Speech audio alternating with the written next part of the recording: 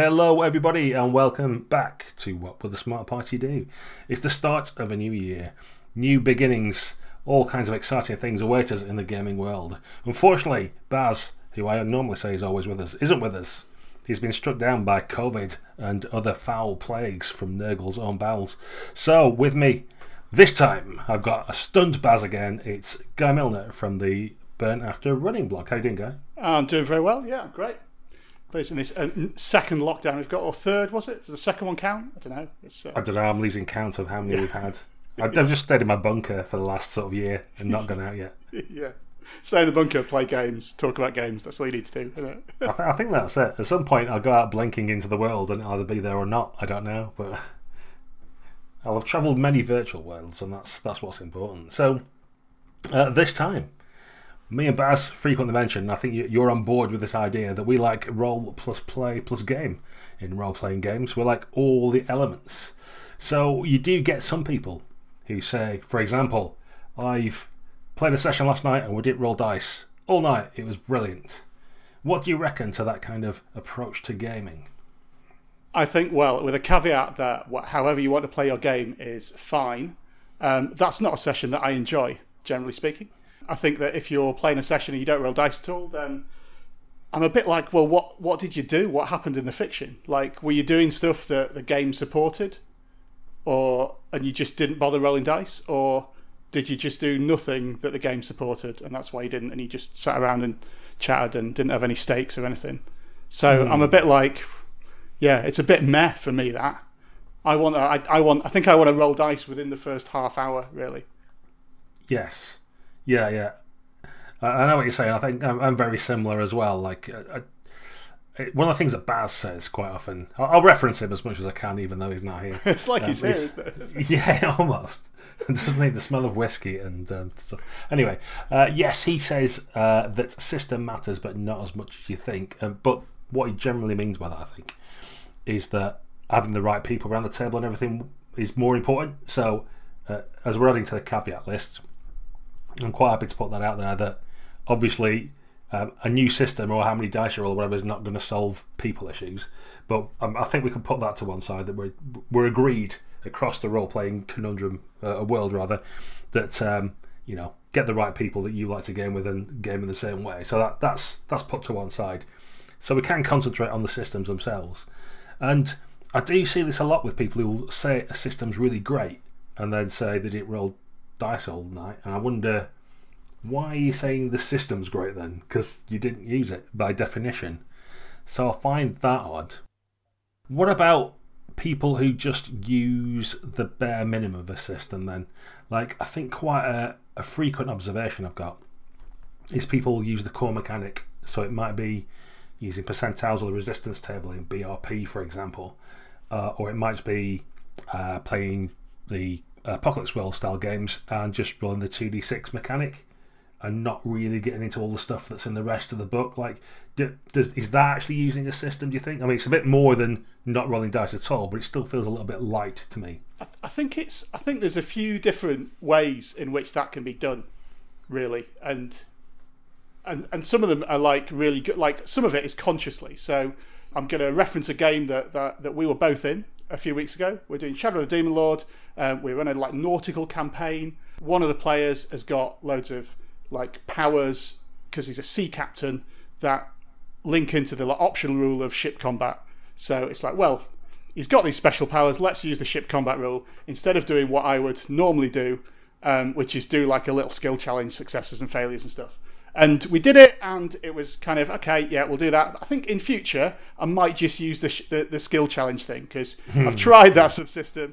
It was a little bit fiddly. It was a little bit more fiddly than the Shadow of the Demon Lord combat normally is, and it wasn't quite as narratively, didn't fit our style as a group as well as just doing, right, let's get 4 successes before 3 failures or something and set some stakes in it. I think there's a conscious way to do it.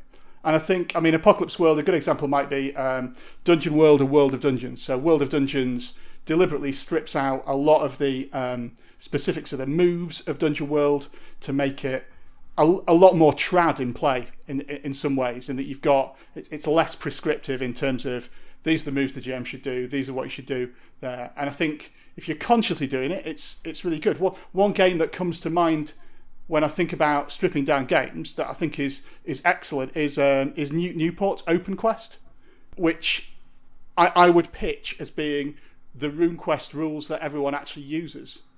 And like all the stuff that is in the RuneQuest rules or in BRP rules that everyone forgets about is kind of stripped out. So it's just a basic, really straightforward playable system. And you don't, when you play it, you don't have that moment of like, oh, wait a minute, what does this thing do? What's the bonus for that? Or what's that hit location? Because it's just the core mechanic, roll percentiles, that works. So I think doing it consciously with thought is decent. I think doing it kind of by accident by saying, well, I'll just let you have this without you rolling Persuade or Athletics or whatever is a bit weak for me, I think, in a table. If I've got the skills, I want to use them. If it's on my character sheet, I want to use it.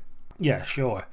And there's several things to unpack there. I think one of them is that, certainly for like Apocalypse World, one of my complaints about it and the games I've been is that people they actually run it more like a traditional game in terms of just using the core mechanic, but don't really look at moves as written in the book, because a lot of the rules are actually in the fluffy text that it would be in a different book, perhaps in the D&D. It almost seems like it's just paragraphs of talking about GMing and stuff, but actually how you play the game as intended by the designers written in that bit. It might not be you get a +4 bonus to initiative in this look, but the instructions on how to structure the game and when people get to speak and how you set up threats and fronts and push the game along, that's all in the extra text, but a lot of that seems to get lost in games of AW I've played. And I'm just wondering whether perhaps people sometimes just think of rules as in the dice mechanics, and perhaps not so much in terms of, but how do I implement this? Like how many times do I roll dice, for example, and that kind of thing. Yeah, I think Apocalypse World PBTA games are a good example of that as a specific, but I think that there's almost like a bit of a broader thing about the game rules also being the stuff that you might think is fluff. And I know there's a thing about like how many people have actually read like the 5th Ed DMG. I know that you and Baz did like an unpacking of like what's actually in it. And the fact that like I'd say probably 50% of it is like random adventure generator, isn't it? It's not what you'd think when you think about 5th edition DMG. If you look at the like discourse on Twitter about like how to run games and stuff, it doesn't bear that much resemblance to how the game is actually done. And again, it's not about people playing the games wrong and stuff, but I think it's easy to like just flick over the stuff that the actual GM advice. It's like, oh, what's a role-playing game? I'll know that. I'll skip that. I've done this before. And then you can miss a lot of stuff with that. I'm trying to think of other games. Are there any other games where that kind of GMing advice is really crucial that gets missed out sometimes? I think it's in a lot of the sort of small press games. The examples that are just popping in my head are the old ones now.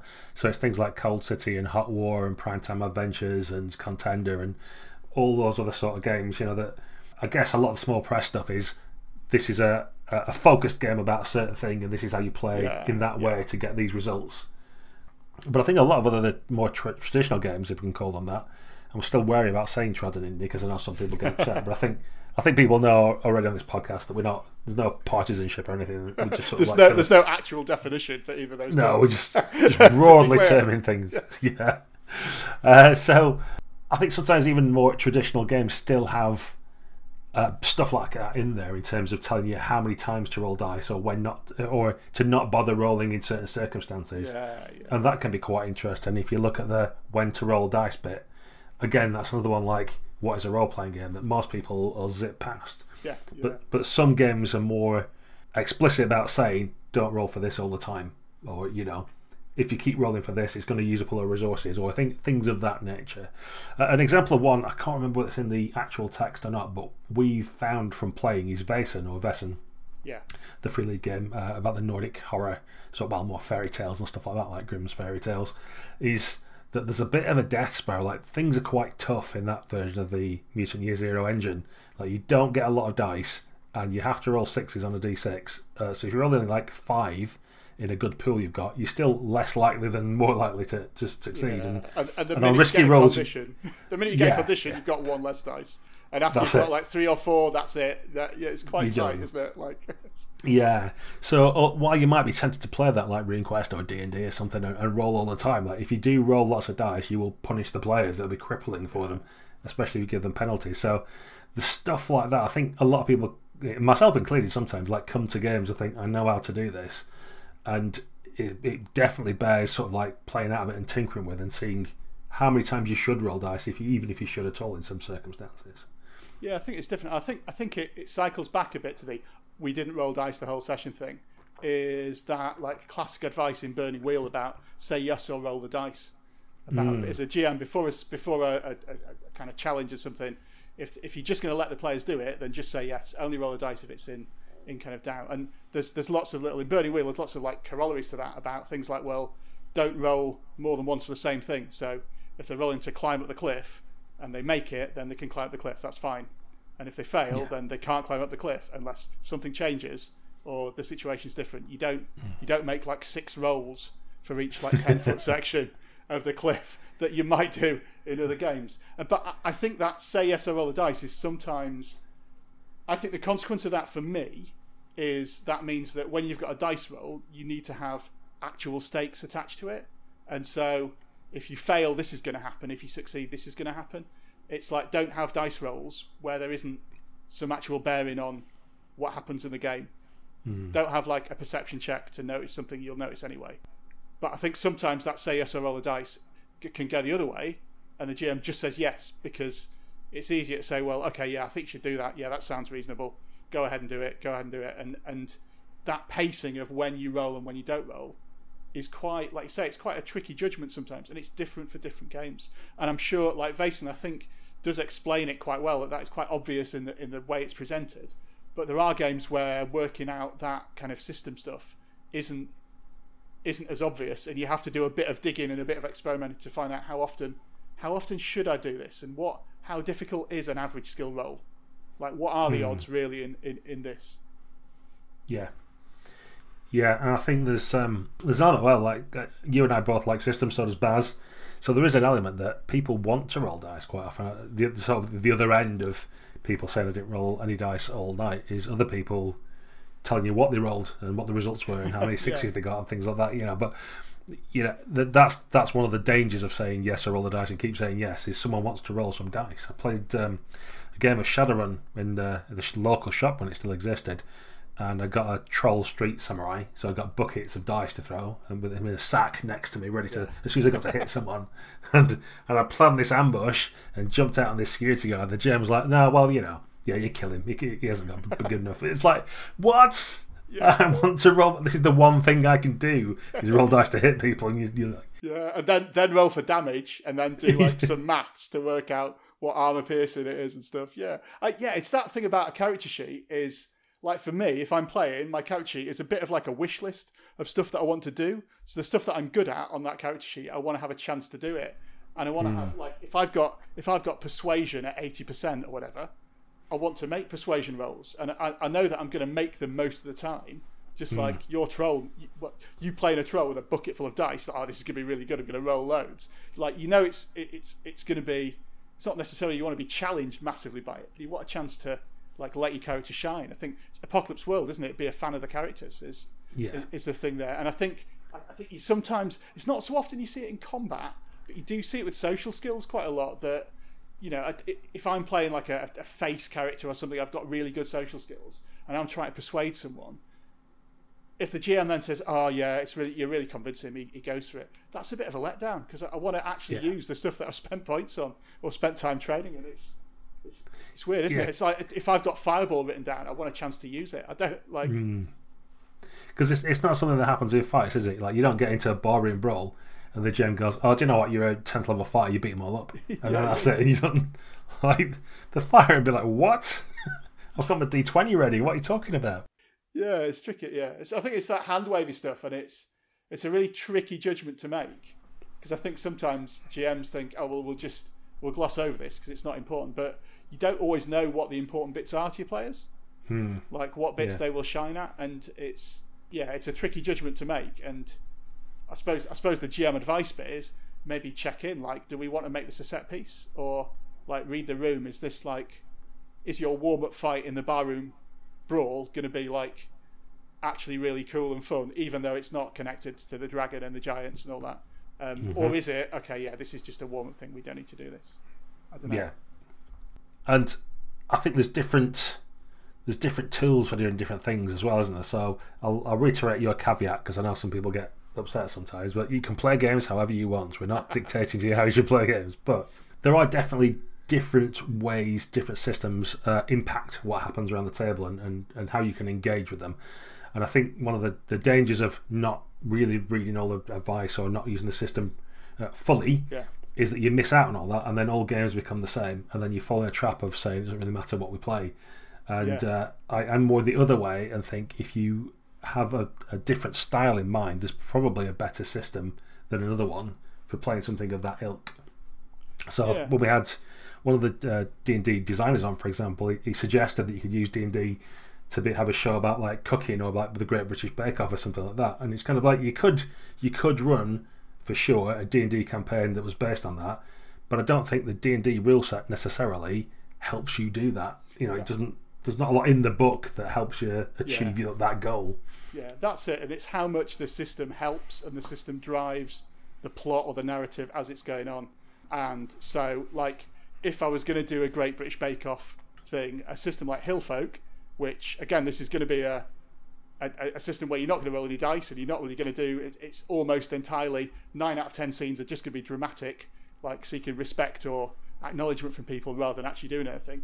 That supports that game really, really well. So that game would have that. You'd have drama and passion and all that kind of thing. It won't surprise you to learn, I have run a competitive cooking game. There's a Fate world called Uranium Chef, which is like a sci-fi, like Master Chef thing. And that's got all the Fate things about building up aspects, obviously like bits of your bits of the dish that you're making up and things, and that works really well because it's got all that advice to it.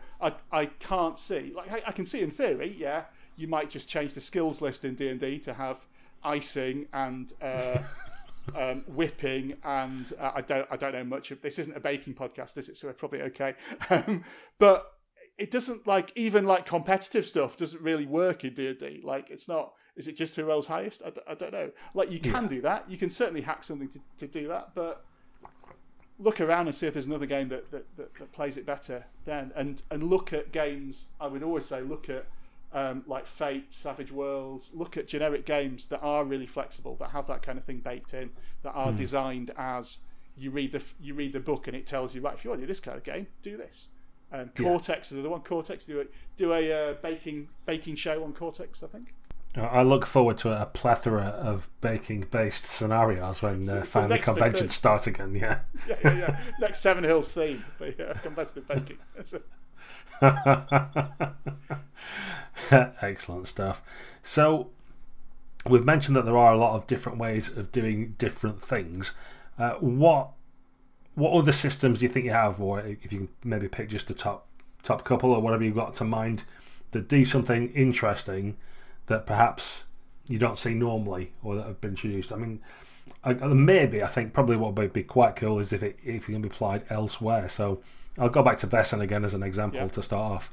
And this is true of things like Mutant Year Zero as well, is that they have a sort of base building element to it.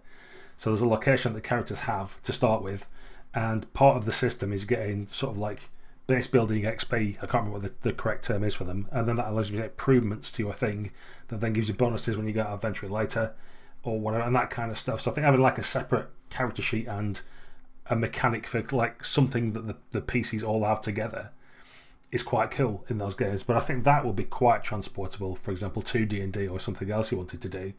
Like, don't necessarily have your D&D character starting off as roving bandits or murder hobos or whatever else that you might have. Our way of doing it will be starting them off inheriting a castle or something like that, and then having to discover parts about it or go out and venturing to get money to pay the refurbishment costs and get it back in condition and all that kind of stuff. I think Forbidden Lands and others have done a couple of things like that. Yeah, and you could do. I'm just thinking aloud, saying in D&D it'd be quite. You could have things like, okay, you've got a library of kind of monsters and stuff that you can buy, and that means you can get advantage once a fight to hit some kind of beast that's covered in it or whatever. It's that's quite a good way, and it's nice to have that. It's a bit like a Blades in the Dark having a crew sheet, isn't it? That actually the group grows as the characters grow as well, and that there's something kind of working that they're working towards that they're all kind of joined together with. I think the one that I would pick that I do use in loads and loads of different games is the 13th Age montage thing. That actually having an idea, and I mean generally being able to get players to maybe step out of that player stance and be a bit more author-director stance, because the thing that's really cool about, well, the thing that I think often people say is really cool about having a session where they don't roll the dice is you get to find out a lot about the characters.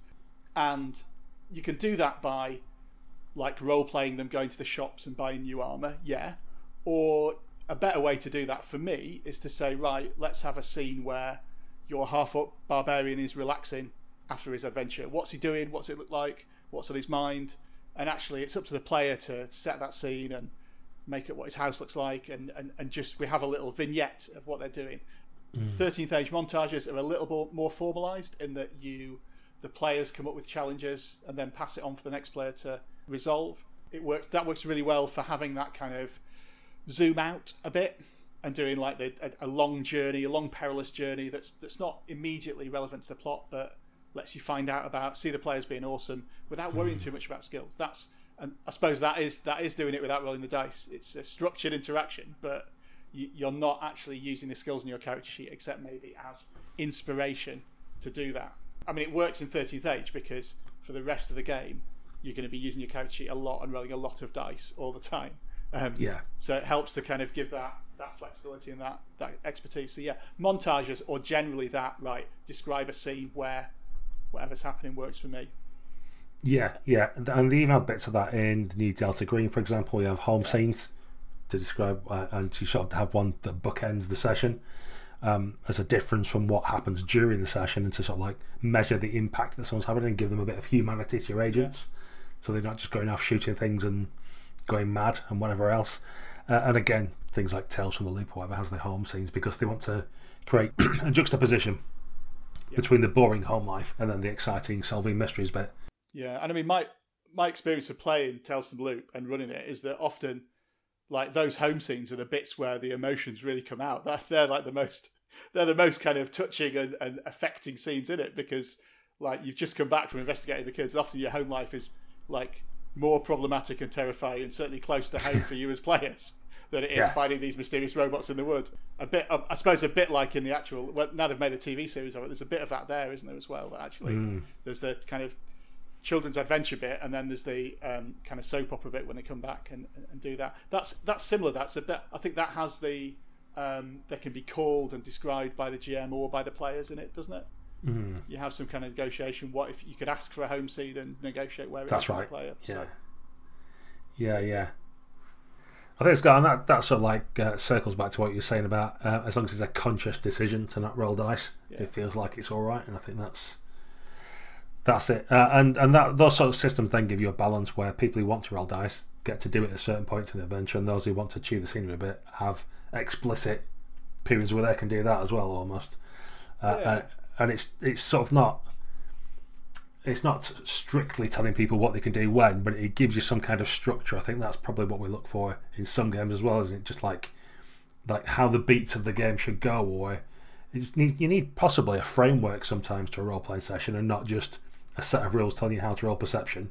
It stops as well a situation where maybe one of the players is really into it and is role-playing their like awkward relationship with their spouse for half an hour while the rest of them are kind of sat waiting for the goblins to arrive and do that. I don't know. I was thinking. I think sometimes this not rolling the dice. I think sometimes streaming has something to do with it. Stream shows, and I'm not gonna. I don't watch many of them, but I'm not going to hit on Critical Role or criticise it too much. But there is a thing when you watch a stream show. For the first part, there are episodes where they kind of go shopping and don't do a lot of plot. And so I think there's a bit of how that's really entertaining and is a thing, and so has become a thing in people's games. And I think that's perhaps about the difference between watching as an audience some voice actors like actually act and do their role playing compared to sitting there and being that. I'm not sure well, they can get in touch, can't they? But I'm not sure how much fun those sessions are for the actual people playing in them, if you see what I mean. Yeah. And also, I think often when you see the first episode of a streamed show, it can really take its time introducing the characters kind of one by one and having a proper kind of 20 minutes, half an hour. If you're like the last one round the table, I always think of one watching them. If I was sat there next to the GM on the far side, I've had to sit here for like 2.5 hours before I even get a go at being a goblin. Like, this is kind of... You could watch a Lord of the Rings film and that's why you waited for your go. Yeah. I don't know why I showed up on time. I could have just come in for the sound check and then go down the pub and come back or something. But yeah, again, I think it's that... There's a whole other podcast in it, isn't there, about the streaming and playing and the difference between them. And again, I think those episodes are really interesting to watch because of the audience of really talented people doing what they do professionally. I think having it in your own game and trying to replicate that is not. And certainly my approach to shopping in games tends to be like, yep, it's chapter 6, off you go. Oh, can I find it? Yeah, you can. Just do it between games. Like, whatever. They've got everything. Something weird, ask me. Like, Yeah. I even don't mind systems that are kind of like, you've got stuff. Like, just we'll assume you brought appropriate things for your profession. You don't need to buy lockpicks if you're a thief. I'll just assume you've got some from somewhere. Yeah, you've got an adventurous kit, which is just pretty much covers you with everything. Yeah. Having said that, talking about equipment, that's another interesting one I'll keep banging about Versen, probably because I looked at it recently. But that's one where if you do have some kit, the bits that are called out are things that definitely give you bonuses in certain circumstances or for certain skills. So that's useful. But even then, on top of that, it kind of has not resources, but a capital, I think they call it, but some kind of mechanic for if you want to buy stuff when you're out, then you can make a roll or spend some points and get extra things while you're on your journey. But it only matters for things that are crucial and then will give you a bonus, you know. Gone are the days for me anyway where, like, if you haven't got rope, you can't climb the cliff or whatever. It's just like, really... If only I'd brought an 11-foot pole, I could actually use it. This 10-foot pit. It's every time, isn't it? Yeah. Well, will 50 feet of rope be enough? Or will they have cottoned on to the fact that all the adventurers have 50 feet? That's right. Will they make it 55 feet? Every lich has added 10% to their chasms just to kind of... yeah. I think, it's that, isn't it? And again, that comes down a bit to like equipment being interesting and being useful. Like 13th Age, there's quite a good thing with equipment where, like magic items in 13th Age, you never just have a +1 sword. It's always got a little quirk or a little story hook attached to it, and you'll get it with your icon roll at the start. You don't just accumulate it and then like, oh, which of my magical items armory, which +1 longsword will I use today that I managed to find out adventuring. I think I was going to say, I think probably better be clear about the idea of. I'm a big fan of when we're saying rolling the dice and actually engaging with the system. I'm a big fan of having a lot of role play in, for instance, a fight scene, if that makes sense. So while you're fighting the goblins, while your troll street samurai is jumping out, I like it when players can describe what they're doing and give a bit of insight, and actually you can learn a bit about the characters even while we're kind of actually engaged fully in the combat and so on. Yes. No, exactly. As we sort of said at the outset, role plus player plus game. Like, we do like the game element, but that doesn't mean you can't do some role playing as well, and that means introducing the role of your character, and by the definition of how you describe what they do all the time, that should bring things out about them. I think that is key, and it is all elements as well. You know, it's I think what we're suggesting people might avoid if they want a more rounded experience is to not just like focus on one thing. Yeah. So I know some people do like playing, Pathfinder or D&D 4e and just rolling dice, and get them to say anything else other than, I hit it with my axe or I use my fireball is like pulling teeth. That's my personal the worst moment in. It's the worst. It's probably the second worst moment in any kind of D&D or Pathfinder game if I'm running it. The worst is when. This is an aside, but the worst is when you offered a fee to go down the dungeon or do what you were going to do anyway, and the players start to negotiate with it. Oh, maybe 200 gold isn't much. I don't like that. But the second worst thing is when it's like round 3 of a combat and the fighter maybe gets to the stage where they don't even say anything; they just roll the dice. Yeah, it's like you've not even described whether you hit. We all just know you're going to hit it, and that's it. And there's no verbal communication, no description of anything. Just a dice gets rolled, and then if it's above a certain number, you roll another dice. And that's just that. Try and keep it moving. Some of that, I suppose, is combat design, isn't it? And having interesting stuff happen that you have to react to. But yeah, it's having that opportunity in fights. And I think Feng Shui is a good game for that, isn't it? In terms of the GM advice in there, that you should make your descriptions as out there as possible, and bring in as much stuff from scenery and things as you can. Yeah, so there's a couple of games. As you mentioned, opportunity. I'm sure it's either Star Wars or one of those similar FFG games where you have opportunities and threats, and that's extra little symbols on your dice, which say they're not like to hit or anything, but they're extra bits that say, and you get some sort of advantage. What does that look like? Or if it's a threat, it's the GM's got the opportunity to say, and here's something to your detriment that also happens when you're going along. So that's like a cool way of adding things. I'm thinking about the Expanse and the Age system as well. That has a drama dice. And then when you get a doubles, another dice sort of clicks in, and you can spend stunt points to do cool stuff. I think that's that sort of system thing. It might be a bit tougher to implement in a different world like D&D or something perhaps, but it's good when systems have extra bits that explicitly tell the players and or the GM to go do something else as well. Like, you've done your thing, you've hit it with your axe, and what else? Because you have to. Like there's an explicit thing in the rules that says now you must give us more. You can't just say I hit it. Like you've got to have done something else cool as well. What is it? Yeah, and I think I think in terms of, again, while we're talking about techniques that you can use in any game, I think the idea of having skill challenges where the players have some input into what skill they use is really good as well. So how do you approach this problem, and giving them options for what to do. If you've got to negotiate with a truculent merchant, you could intimidate him. You might try and persuade him. You might set up some kind of elaborate ruse with somebody else, and different players can be doing different things. I think that thing of that takes a bit of the pressure off the GM as well. So not thinking about how the players will solve this problem, just have an open-ended issue and turn it to them. Right, what are you going to try and do? There's nothing that's specifically planned to be, this will definitely work, this definitely won't, and let them kind of lead that a little bit in how they do it, and then make the roll and see where it goes. Yeah, what do you think to the idea that there might be different difficulties or something depend on the approach taken? So you like what you're saying, that's quite open, and I'm down with it generally to kind of just let people move on. Yeah. But given that some people might have a high persuade and someone else has got a high bribery or whatever, it could lead to a situation where somebody's always persuading or always bribing someone, and then the skills sort of become interchangeable in a certain way. Anyway, it's sometimes worth, I think, having some approaches lead to benefits or less difficult, because otherwise everybody, because we played a game quite recently where I think everybody was just using their best stat all the time and just kept mashing the same button, and without any other reason not to. Like, I mean, why wouldn't you? You just keep doing that thing. Why wouldn't I do this? I'm best at it. Yeah. I think that's good. I think different difficulties is a good way to keep it fresh, like you say. One thing that I would say with that, one caveat to that is, I think that's really good. I think that should be telegraphed really well by the GM though. So kind of make it obvious. I'm not a fan of, actually, you can't bribe him because he's actually filthy rich, even though there's nothing to reveal that he is. Bribery won't work. And then it's kind of a guess what's in my head, like guess what's in my prep notes thing. I'm thinking of a number. Which one is it?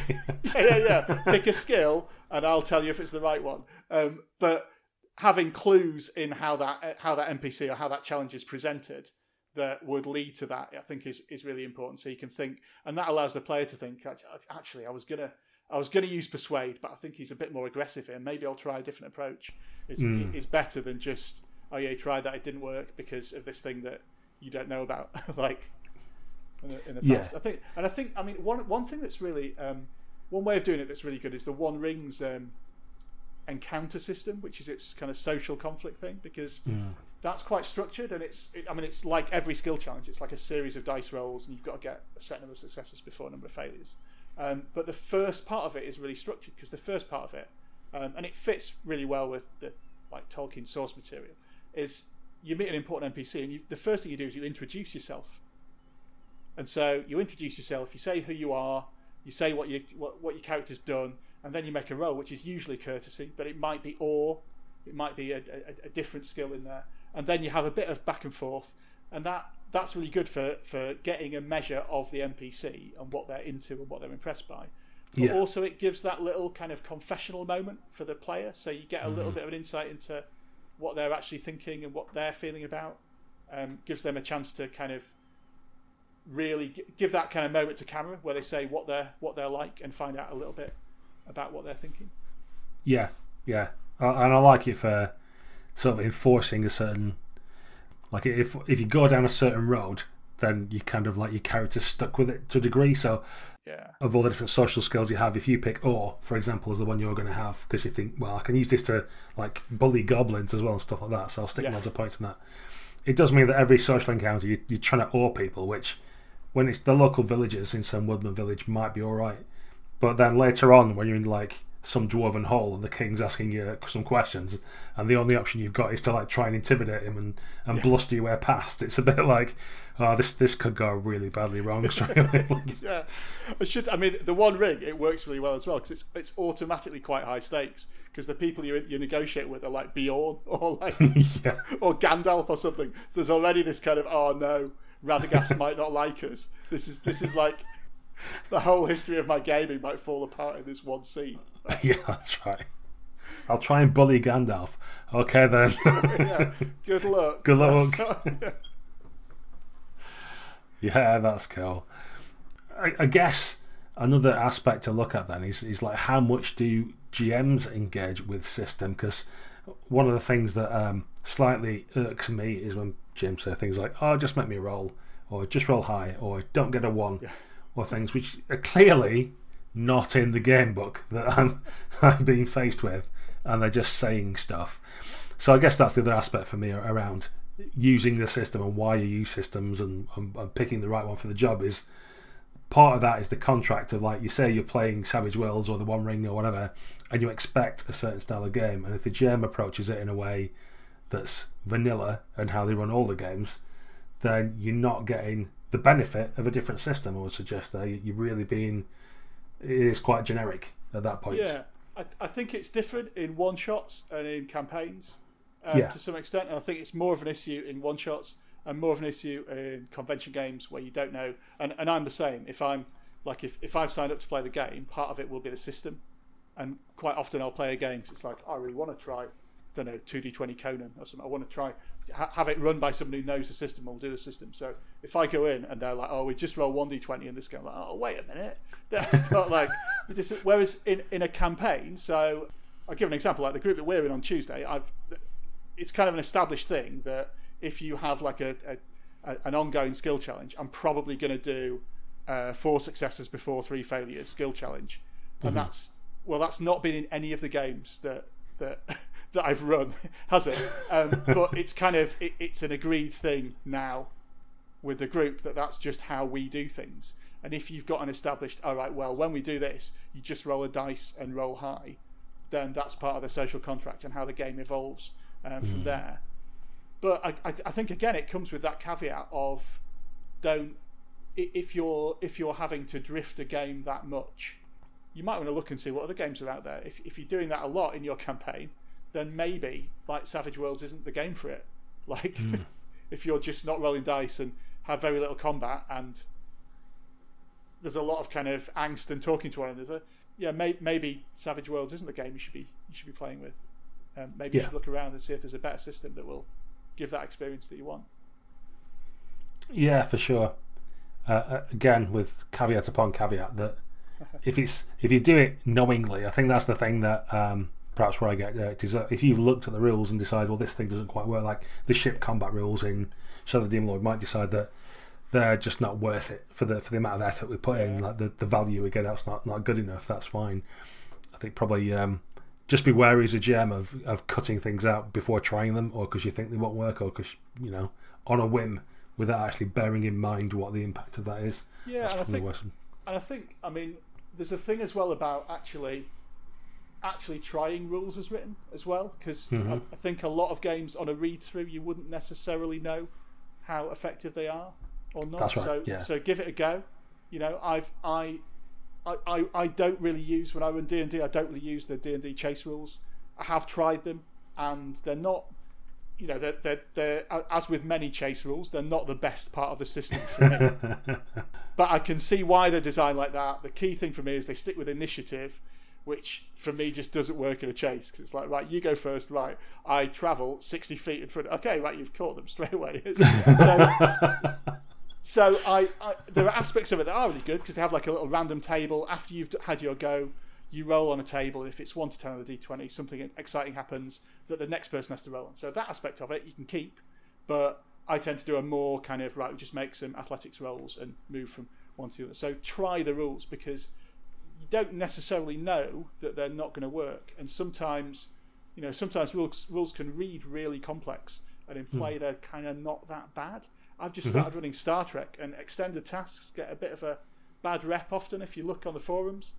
But they're fairly straightforward. I have 2 sessions in, they're pretty straightforward. They work quite well to do things like repairing a ship. Works really well in extended task. Yeah, for sure. Yeah, it works both ways, doesn't it? Sometimes you look at rules on the paper and they seem like they're going to be amazing, and you think, oh, that reads really well, that's great. And then in play, it's just like super clunky, or your success rates aren't where you think they're going to be, and that kind of stuff. And conversely, sometimes you look at things and think, well, that sounds bobbins, but you actually roll some dice around the table, and it can bring stuff out to the session which you weren't expecting. Because not all games are just about rolling some dice to get a target number, aren't they? Because that's how a lot of games certainly were written back in the day, and people still play that many years later. That's fine. But I think you can find, if you mess around and get different systems and try different things out, there are different experiences you get just by what you roll dice for and what it tells you to do, or who gets to speak, or all manner of things. I think rules aren't necessarily just about rolling initiative and hitting target numbers. There's all kinds of extra bits and pieces can come out of them once you start playing different things. Yeah, I think, running different games and playing different games, and at some point in the future when like conventions start happening face to face again, that's a really good way, isn't it, of getting to play lots of different systems, lots of different GMing styles, trying running for different kinds of players and so on. That's a good way to kind of broaden your horizons and think about it. Even if you run D&D all the time and go to a con and playing 5 different D&D games, you're going to get 5 quite different experiences from them, even if they're all running really tight Adventurers League, sanctioned, whatever, organised play society things. In terms of just how GMs describe stuff, it can be really, really different, and you can sponge ideas really easily from that. And even if sometimes, I think both of us everyone listening will have been in a situation where you're at a con, you play a game that you don't have the best time in, you always learn stuff from it. Yeah. And there's always little things about, oh, that worked, that didn't really work, and you can kind of reflect on your own game and your own play and your own GMing and think, oh, maybe I'll add that in, maybe I do that as well. That thing that I didn't think went that well, actually I did that a few weeks ago in that campaign. Maybe I should turn it down a bit, because from the player's side that looked a bit rubbish. Yes. Kind of yeah. Play from 2 different sides of the screen gives you different experiences, doesn't it? So what about rules that involve GM fiat then, while we're talking about that kind of stuff? So I'm thinking around, if your player gives a good enough description of how they persuade someone, then they get +2 on the persuasion roll, or give extra experience to the person who was the best role player this week, or things like that. How do you feel about stuff that requires some kind of value judgment from a GM or from the table as a whole about someone getting extra bonuses or stuff? Because that effectively means other people are getting penalised in some way as well. Yeah, I think the 2 examples that you gave are quite similar, actually, and that's my problem with that kind of thing, for the GM making the judgment that you get extra XP because you're the best role player, and you get a bonus to persuade because you acted really well, are kind of the same thing. And I don't like to have that power as a GM, and I don't think it's fair when you might have a game where half the players have been playing for 20 years, RPGs and things, and half the players might have been playing for a couple of weeks. It just isn't. I'm behind it where it's something that the table does. So where there's kind of a way to give like fan mail, I think, isn't it, in Primetime Adventures? You give fan mail, and then you can spend it that. Tenra Bancho Zero has little chits that you give, as if you're the audience in a scene, you can give people chits, and they are for good role playing. But like everyone gets them, and everyone can hand them out. And in play, there's just chits flying around all the time, and it's a real kind of buzz, and you end up with a big pile of them that at the end of the scene you convert into extra dice and things. I like it where it's a collaborative thing.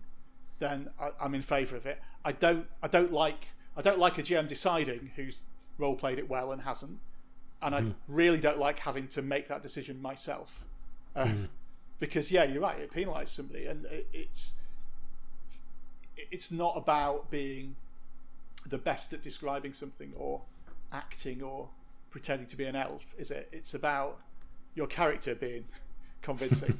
That's right. It shouldn't be that competitive thing of it.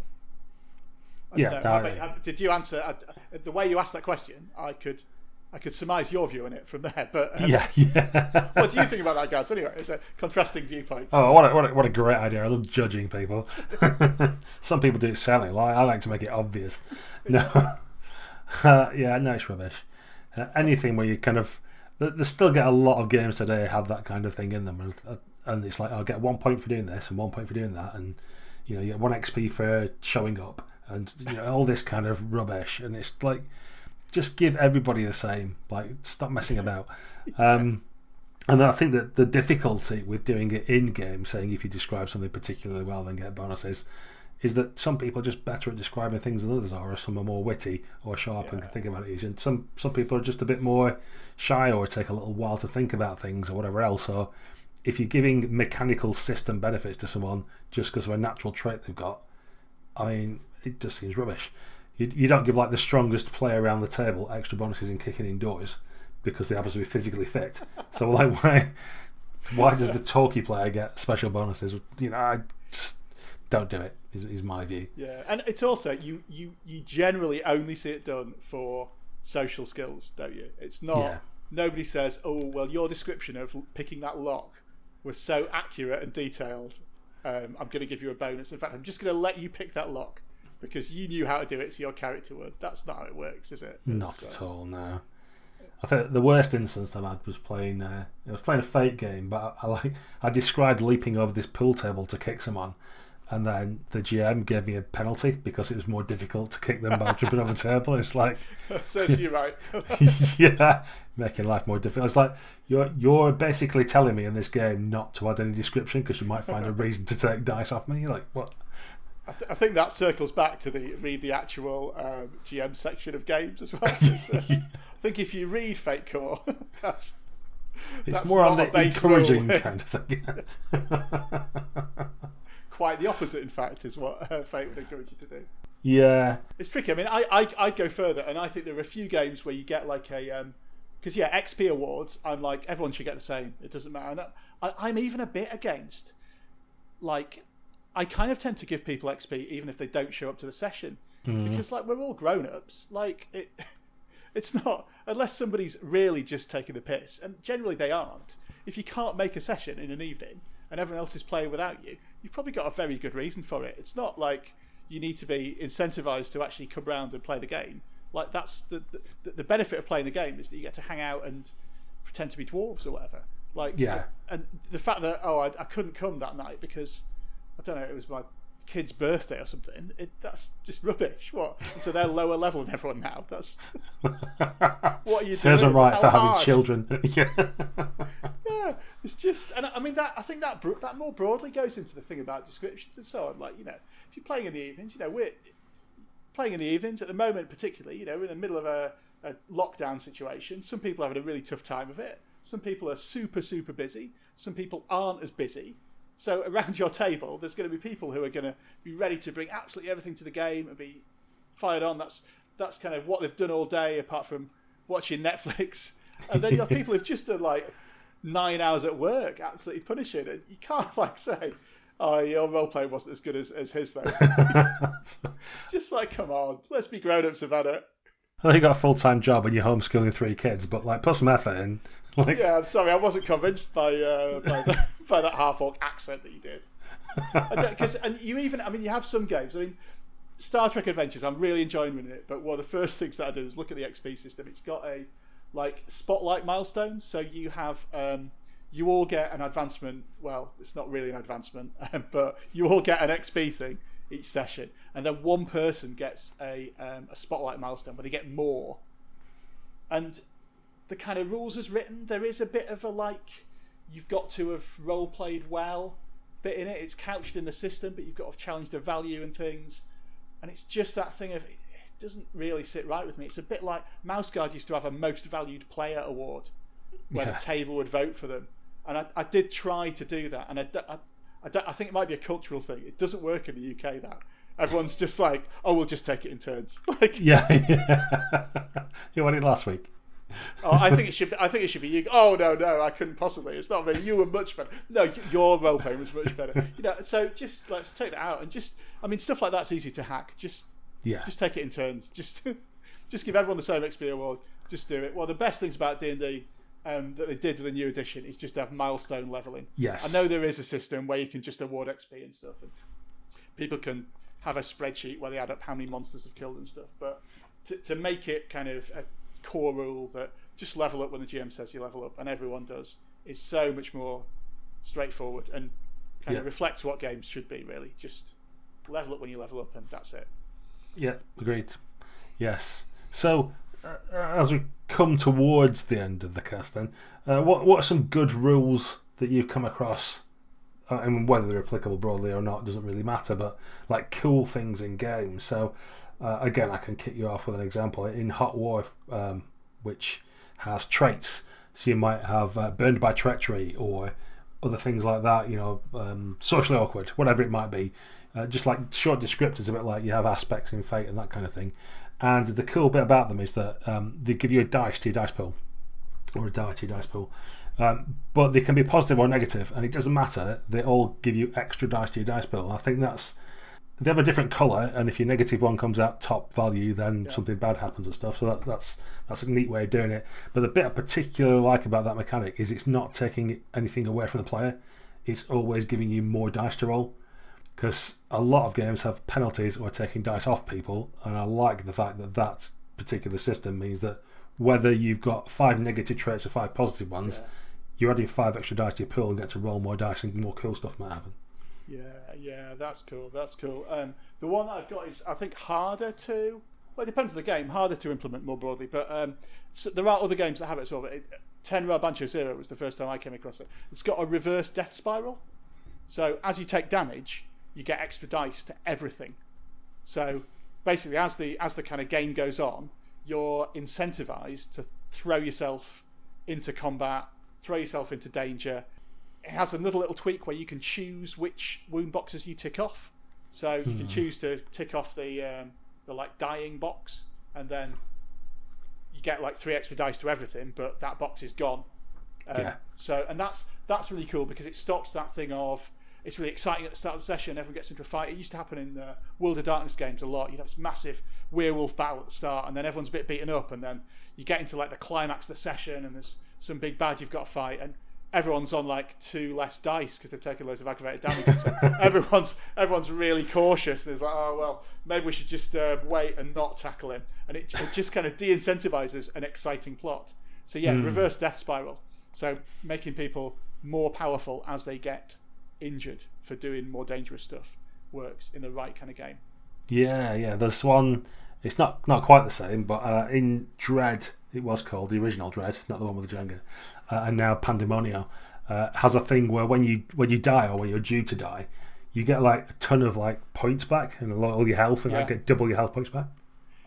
So you can go out in a blaze of glory at the end, and at the end of it you will die, but it's just kind of like it doesn't take you out of that final climactic battle. It's kind of like have loads of extra stuff and then tell us about your glorious death at the end, or what your pithy parting statement is to your friends as you're like there bleeding from all the holes in yours, that kind of stuff, which is really cool.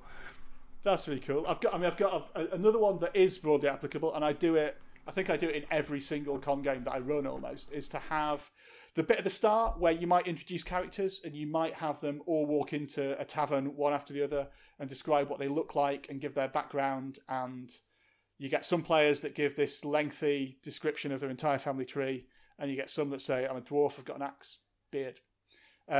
Instead of them introducing them, just establish that the group already knows one another and set it up like the start of a TV series where you're going to see a clip of each character in turn with the actor that plays them doing something cool.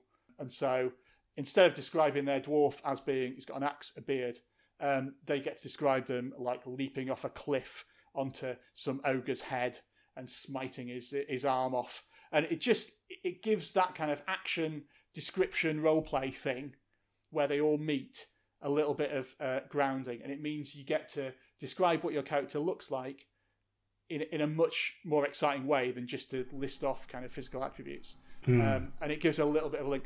Side by side with that would be the thing that Apocalypse World games do, and I think all the Free League games do, where you have bonds to each other character. So you have a statement like so-and-so always has my back. Yeah. I'm not sure if I can trust so-and-so. And at the start of the game, you pick different characters in the group for that to be. And that's quite a good starting point to get some emergent, like, inter-character party dynamics. So you've got something to go on rather than just being completely new to one another as you start at the beginning.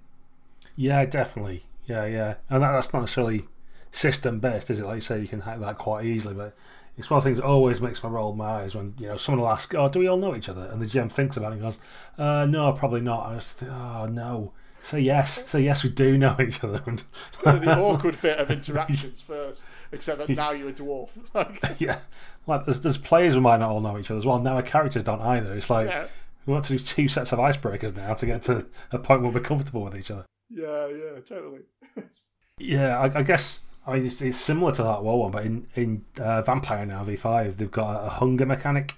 So the old rules were kind of like you have blood points that you spend to use powers. And this one is you get hunger dice, which again are a different colour, and bad things can happen if you roll particular things with them. Yeah. But it's that kind of like you can keep using your powers as much as you want, but every time you do, there's a chance you'll get more hunger dice, and eventually even you can black out and the GM takes over your character for a little bit and gives you back, so you wake up in this strange place covered in blood and you don't know what happened. Yeah, it's similar. Alien. Yeah, anything with like escalating mechanics where like you can have more stuff or you're not penalised, but there is the penalty if you keep pushing that button. Do you want to keep pushing it? And most times players are like, yes. Like, I keep mashing that button until something really bad happens and everybody goes, "Oh, that's quite dangerous actually, isn't it? Perhaps we shouldn't press the button so much."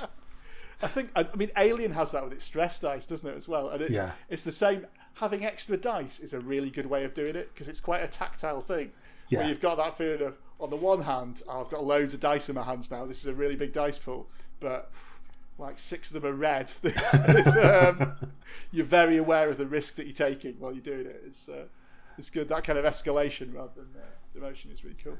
Yeah, and it's good in the way that like you kind of want to escalate into it at first to get more dice, and then you kind of want to ease off later and stop doing it. So it does give you that flow in the game of you take risks early because why wouldn't you? And then later on you're like, I need to manage this and throttle down a little bit, as a character would in a game where they didn't know there was aliens running around trying to eat people. They probably would be more reckless, and then as they find out, uncover the horror, they're like, "Oh, I'm scared now. I don't want to play this game anymore." Like, oh no, I've discovered the title of this game. I thought it was just a nice, friendly sci-fi game, but no, apparently, alien means we're going to meet an alien, right? Okay. but I think that in a way that's a good example of a rule set, or that's certainly that aspect of the rules anyway. They do feed into the kind of game, and that's been the sort of thing we're talking about, isn't it? When we say pick the right game, like definitely having that stress mechanic in Alien makes it more Alien than the rest of the Mutant Year Zero games or other ones, for example. So do look around for games if they're in a particular genre that like what's the mechanics that they have, what's the extra bits. It's not just rolling a d6 dice pool. There's like a thing added onto that then makes it useful for a particular style of play. Yeah, and I think sometimes it's not obvious, is that? I remember running 13th Age at a con once and getting, like at the end of the game, a guy in the bar, a guy said, one of the players saying, "I really like that montage thing that you added in. That was really cool. That really broke up because 13th Age is a really crunchy game, and I like that you added that in just to give us a bit of a break." I was like, "Well, it is actually in the game. Like it is a 13th Age. It's written in the rules. I can show you it. I didn't make that up." It's like, "Oh right, is it?" So that kind of that kind of thing of it, actually using those things, using all aspects of the game, and thinking, it's not just a combat mechanic. It's easy when you get a new rule set. Like none of us read like core books from back to front, do we? We don't go through it all. Not anymore. I haven't got time. Just that kind of how to run this game section is just worth looking at in a little bit more detail sometimes, isn't it? Because there might be little gems that you wouldn't have thought of that don't seem obvious. Like we were saying about PBTA games, that there's GM advice in that's really, really codified. And for me, those bits about MC moves and what you do for the players, like that's the rules of Powered by the Apocalypse, not 2d6 add a bonus and get a target number. It's what you do and when you make hard moves and what soft moves are and what hard moves are that are the real core of the game, and how you use that to drive usually a really kind of improvised session with just a few kind of parameters set. And maybe we'll try that in the near future, guy. Who knows? It'll be an opportunity because I know it's a challenge. I know you're not the biggest fan of PBTA, so maybe sometime we'll. Well, this is the thing. Is I think actually I am a fan of it. I'm just not a fan of the way I've seen it played most of the time and my experience of it. It's been more that kind of ignoring those codified bits that you're talking about and just rolling 2d6 and playing it in a very traditional way. And I'm a big fan of systems, but that means people actually reading the systems and applying them. Yeah, and it's hard, I think it's hard at conventions as well, because I have that thing where if I'm sat in a game that I know and the GM starts like describing the rules, and I think you get the occasional thing where they start saying it and they just say completely straight-faced, start describing, and this is how this works. And you think, oh, it doesn't though. It doesn't. That's not what armor class is, or whatever. And there's a real kind of internal like, should I say it, or because it's a bit rude, isn't it, to immediately be like, I don't think that's quite how it works, and how you raise it. Yeah, well, actually, I think you'll find that. Yeah, it's tricky, isn't it? To get that. So, yeah, basically, read the rules is the biggest advice we've got. That's it, yeah. Actually read the rules and then apply them and then change them if you don't like them. But do read them and try them first. I think that's the... Well, this could have been a lot shorter podcast if we just thought... Cool. Well, the sands of time are against us, guys. So thanks very much for coming on and being our stunt Baz this week. Cool. It's a pleasure. And thanks to everybody out there in Listenerland, everybody who likes or shares the posts, anyone who's a patron who throws a couple of shekels our way. Me and Baz have got ideas about putting some written content together for you to show a bit of appreciation. So continue listening, liking, sharing, being our patrons, and we shall see you next time on What Would the Smart Party Do?